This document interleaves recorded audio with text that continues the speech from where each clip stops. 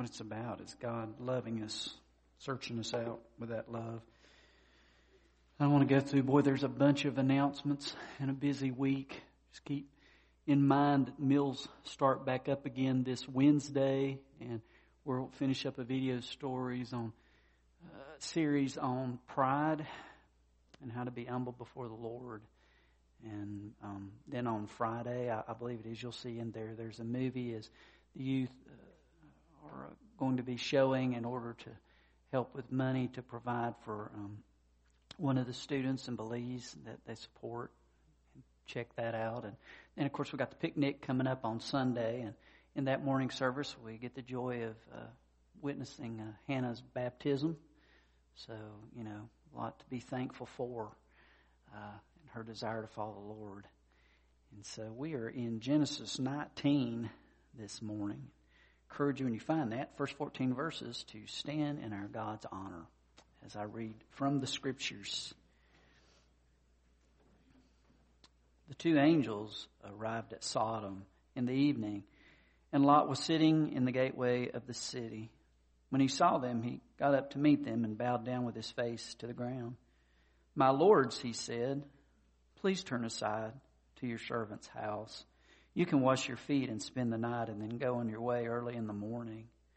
"No," they answered, "we will spend the night in the square." But he insisted so strongly, they did go with him and entered his house. He prepared a meal for them, baking bread without yeast, and they ate. Before they had gone to bed, all the men from every part of the city of Sodom, both young and old, surrounded the house. They called to Lot, "Where are the men who came to you tonight? Bring them out to us so that we can have sex with them."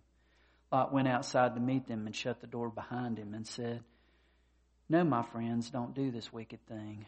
Look, I have 2 daughters who've never slept with a man. Let me bring them out to you, and you can do what you like with them, but don't do anything to these men, for they've come under the protection of my roof." "Get out of our way," they replied. And they said, "This fellow came here as an alien, and now he wants to play the judge.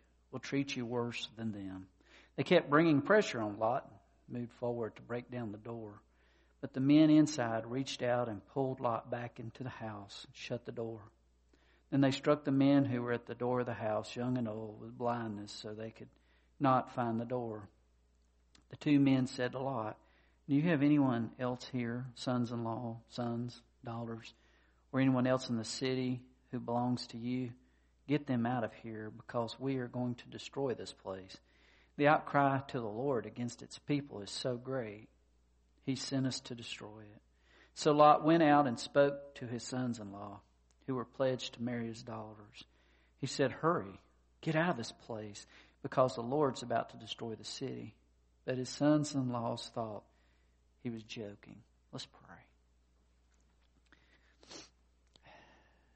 Father, I'm broken over, Father, your word being so clear.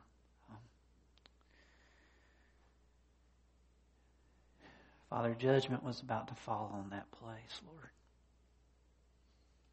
It's nothing to be happy about, nothing to rejoice over, Lord. And Father, as we take time to look at a section of your word that a lot of people would like to remove in this day, take out, or try to rationalize, but Father, we just read for ourselves your word. I pray you speak through the weakness of my words by the power of your Spirit. May we hear what you want us to hear, not simply what I say. In Christ's name we pray. Amen.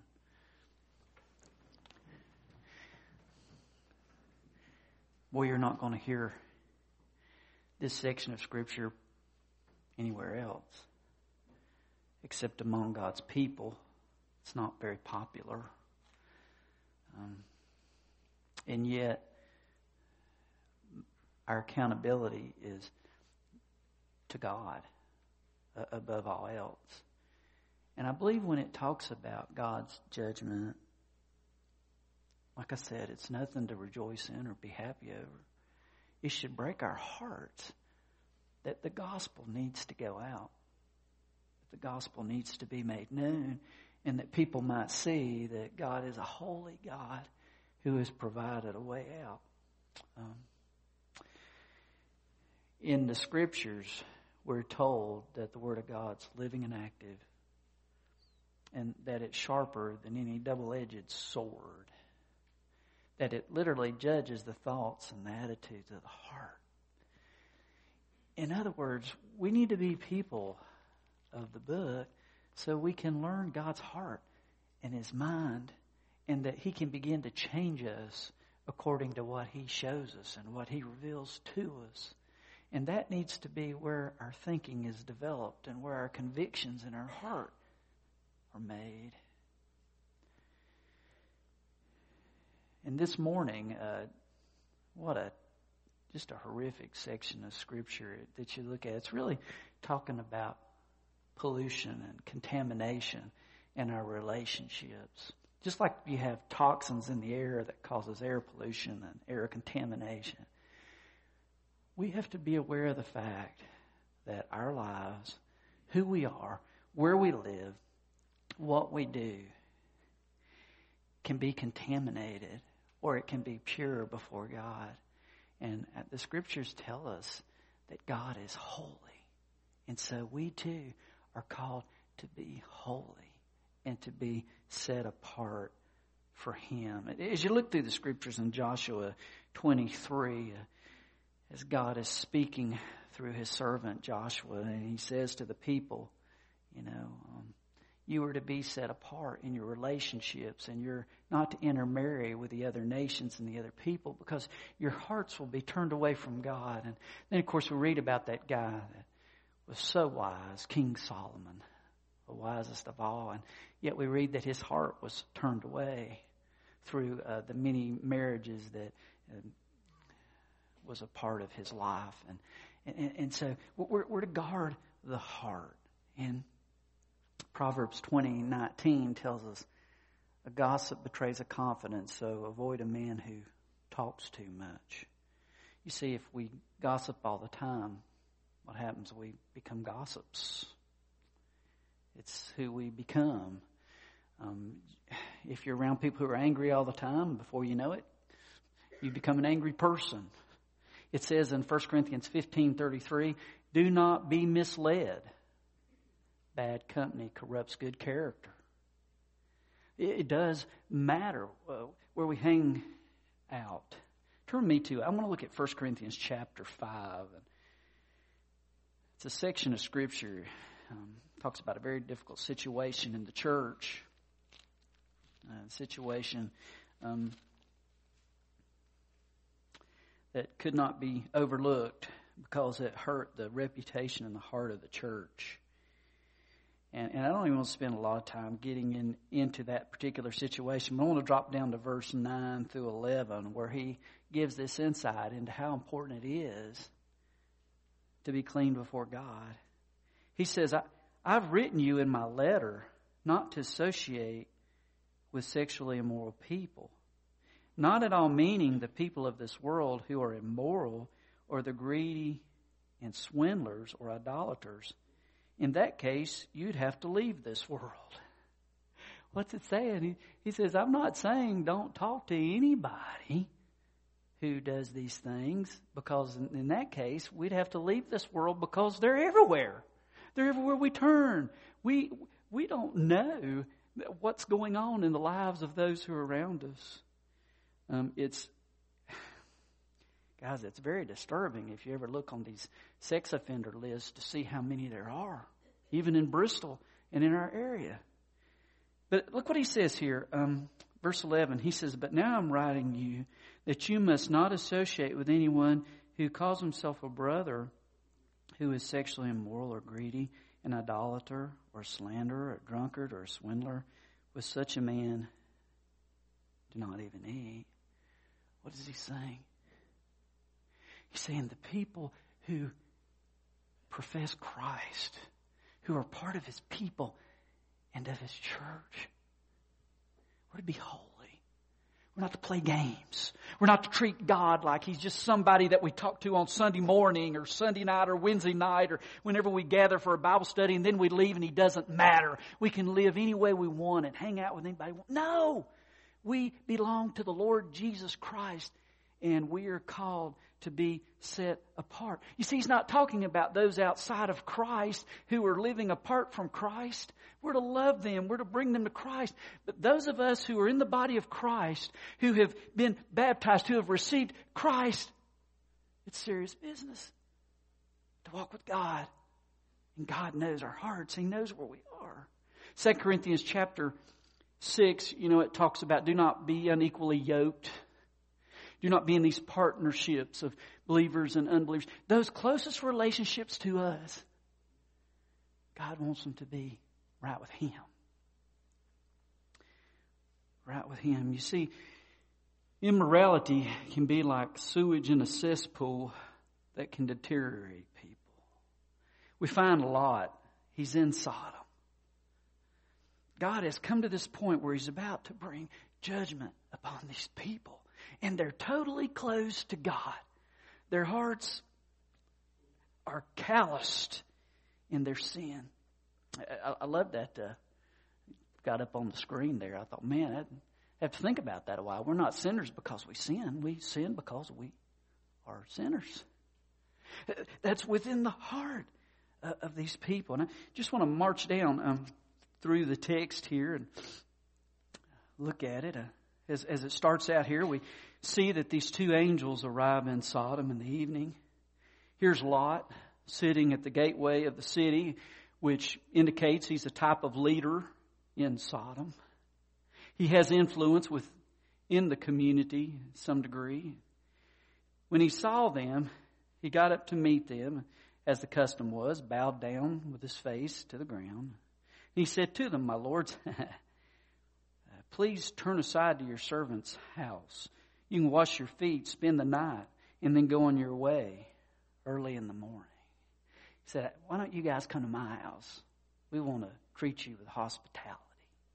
Maybe we'll cook some biscuits, have some beans. I don't know." But anyway, hospitality. But notice what they said. "No," they answered, "we'll spend the night in the square." Lot was horrified. Look at his answer.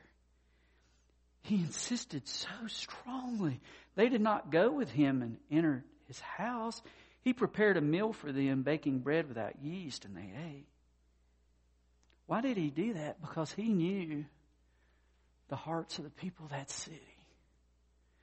We're talking about these people who were sexual predators, who were not interested in the welfare of people and none of this, everybody just loves everybody. No. These are people who are sexual predators, and Lot knew it, and he didn't know these were angels. He knew that these men's lives were at risk of some horrible crime to be committed against them. So he said, "Come with me." In his mind, he's thinking where they'll be safe. Verse 4, before they had gone to bed, all the men from every part of the city of Sodom, both young and old, surrounded the city. Man, it doesn't matter what age, young, old, man, they surrounded the city. It shows how far that city had gone into this perverted, twisted way of thinking. And they called out to him, where are these men who are with you tonight? Bring them out. And the purposes they had were vile purposes.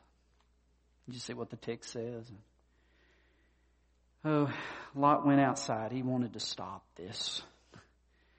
"No, my friends," verse 6, "don't do this wicked thing. Look, I have 2 daughters who've never been with a man. Let me bring them out to you. You do what you like with them. You've come under the protection of my roof." Man, I look at that. That's wrong. This whole thing is twisted. This whole thing is wrong. As you look at this text and you look at this scripture, and I kept trying. I said, "Well, what's everybody else have to say about this? This is crazy. Why would Lot do this? Why would he make this suggestion?" The one thing I heard that I'm not saying this is right, made any sense at all, was he knew how twisted they were, that they weren't interested in his daughters. I don't care. It's all wrong. It's that place of sin, and there's no boundaries, and everything's falling apart to the point where God knows their hearts, where judgment's right around the corner. Oh, and they push at Lot, and they fight with Lot, and they try to force their way into the house. Look at verse 9. He says, "Get out of our way." They replied, and they said, "This fellow came here as an alien. Now he wants to play the judge. We'll treat you worse than them. He's so judgmental." Well, that sounds familiar, doesn't it? They kept bringing pressure on Lot and moved forward to break down the door. So here's Lot. He's desperate to try to keep his fellow citizens, his neighbors, out of his own house. Whew. Verse 10. The men inside reached out, pulled Lot back into the house, shut the door. Then they struck the men who were at the door of the house, young and old, with blindness, so they could not find the door. What a scene. They couldn't see. They're stumbling around. They're frantically trying to find their way, and they can't. They're frantically trying to find their way. Oh, and then the angels speak to Lot. They say, anyone else here? Sons-in-law, sons, daughters, anyone else in the city who belongs to you? Get them out of here. Look at it, boy, this, because we are going to destroy this place. Man, the outcry to the Lord against its people is so great. He has sent us to destroy it. Man. Here's Lot. All of a sudden, he sees what's about to happen, the judgment that is coming. You better round up your family, because God has finally decided that He is going to judge this place, that He is going to destroy this place, and there will be no escape. So you better round up the people to get them out, your people. Verse 14 is so tragic to me. Look at this. It says, "So Lot went out and spoke to his sons-in-law who were pledged to marry his daughter." He said, "Hurry and get out of this place, because the Lord is about to destroy the city." But his sons-in-law thought he was joking.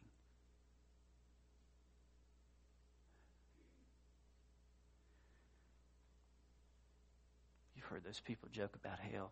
"I'm going to go down there and be with my friends. We're going to have a big party down there. We're going to get drunk just like we do up here." It's nothing to joke about. We will die. We will face our God. And every knee will bow and every tongue will confess to the glory of God that Jesus Christ is Lord. It bothers me as I look at this and I think, did Lot ever talk to these guys who were going to marry his daughters about God? It's like there's no awareness, no connection to Lot's beliefs to these guys. They thought he was joking, but it certainly was no joking matter. And our faith is not to be a joking matter. Alexander White, a Puritan preacher of old, on this text wrote, "Think, fathers, think, mothers, think, young men, of what's at stake. Count the cost. Take that line of work you're about to choose, look around it, look at its dangers and companionships."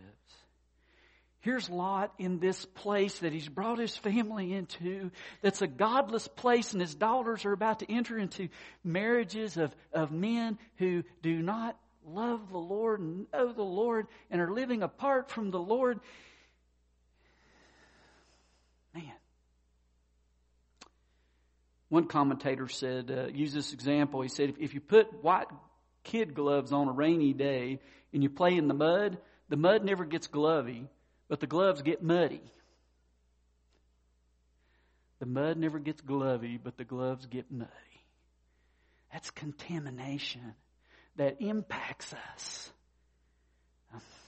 that impacted Lot and his family. Now, as I go through this scripture, and as I kind of close this thing out, I just want to look at some points of convictions.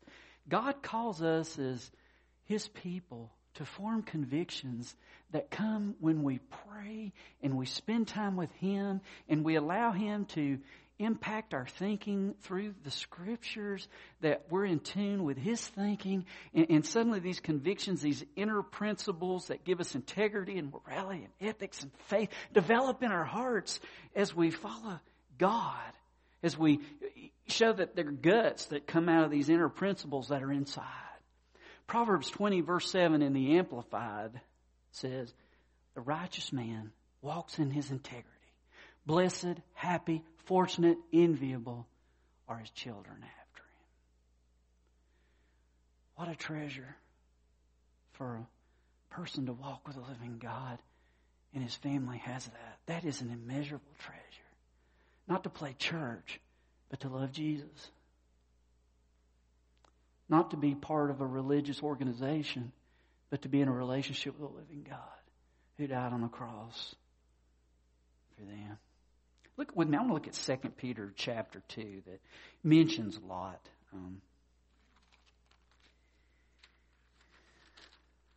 2 Peter chapter 2, and he begins talking about the judgment that came forth at Sodom. And let's jump down here at verse 6. It says, talking about God, "If He condemned the cities of Sodom and Gomorrah by burning them to ashes and made them example of what's going to happen to the ungodly, if He rescued Lot, a righteous man, who was distressed by the filthy lives of lawless men." Here we learn about Lot. What was going on in Lot's life? I've heard you hear a lot of stuff about, Lot backslid. It's interesting here, though, in this text, he's called a righteous man. And he lived among them day after day. And he was distressed by their filthy lives of lawless men who lived as if God doesn't exist. And notice in the text, it says this righteous man living among them day after day was tormented. He was tormented by these lawless deeds. And yet he was there. Yet he chose to be there, and there was a high price that was there in his distress. What about our convictions? As I kind of come wrapping this thing up. A couple of principles here. Convictions must be clearly established before God, or they will be twisted and weakened among people. It's one thing to talk about convictions in church. It's something else to talk about convictions in other places where people don't agree with the convictions. Some of the most godless places I know of today are universities where our kids go to learn. There are many places that are places of influence where God is absent. So you need to know what you believe before you go to these places, before you face these places. I remember the school I went to, it's Marceau University. Now these little colleges have become universities. For whatever, I guess it grew a little bit. And I remember one of the teachers in there, and for some reason I became a target. I think it was just because I believe the Bible. And there were other people I knew that didn't survive. And I'm not saying I was so great. I certainly had some doubts going on in my head. I mean, this guy certainly seemed to know a lot more than I thought I did.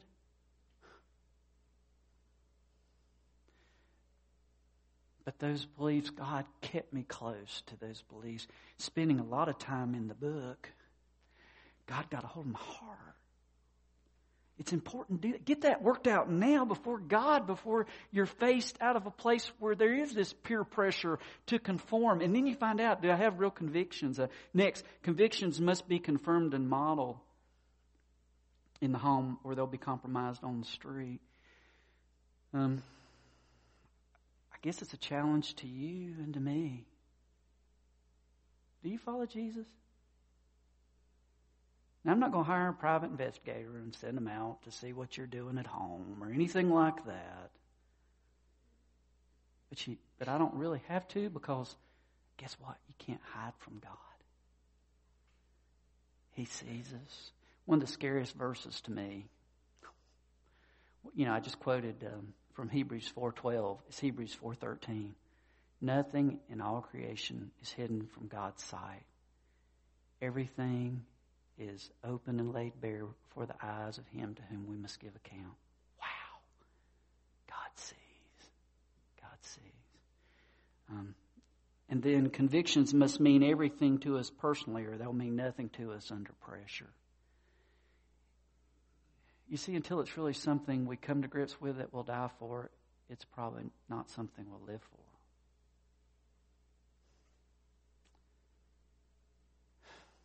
You see, we live in an age that lives for the moment. We don't want to talk about dying. We don't want to talk about eternity. But the truth of the matter is, as someone has said, like on the tombstone, our lives are that little hyphen in the middle of the dates, birth date and death date. But eternity goes far past the hyphen, which is our lives. Now, let me bring this back around. We look at this incredible situation of these sexual predators, and we say, boy, those are terrible people, aren't they, preacher? Well, I think we ought to be against them. They're terrible. But just like this is up here, we sin because we're sinners. And we need to have convictions, and we need to cry out to God, God, keep me clean. May I be careful to stay close to you. Otherwise, I'm going to go where I never intended to go. And I'm going to lose influence, and I'm going to hurt other people, and I'm going to hurt myself. God, keep me near. That's what this is about, too. It's not just go after those sinners. God, get a hold of me, that you might work in me, Lord. I want to close with a thing. Let me just say this, too. Tonight, in kind of conjunction with this, I want to look at 2 Chronicles 29. It talks about, how do you prepare for revival? And it's a look at not looking out there, but looking in here. And so I encourage you to be a part of that. Okay, commercial done. I want to close with this thing. It's from Randy Alcorn. I've shared it a couple of times over the years, but I think it's really powerful. And what he does is, he started thinking about, he says, I'm a normal guy. I really like women. Whew, boy, do I. And he said, but I got to thinking, if I ever have a sexual fall, what will it cost me? And so he made a list. I think it's worthwhile. And I want to share with you Randy's list. He says, when I feel particularly vulnerable to sexual temptation, I find it helpful to review what effects the actions may have. First, grieving the Lord who redeemed me, dragging His sacred name into the mud. One day having to look Jesus, the righteous judge, in the face and give Him an account of my actions. Following in the footsteps of these people whose immorality forfeited their ministries and caused me to shudder.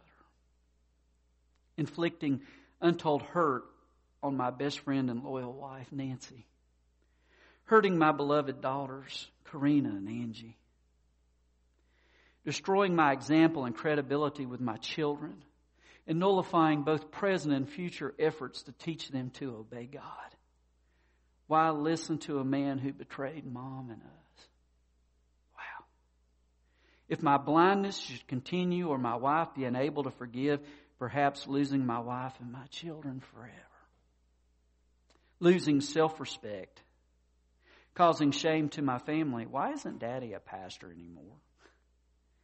Creating a form of guilt awkwardly hard to shake.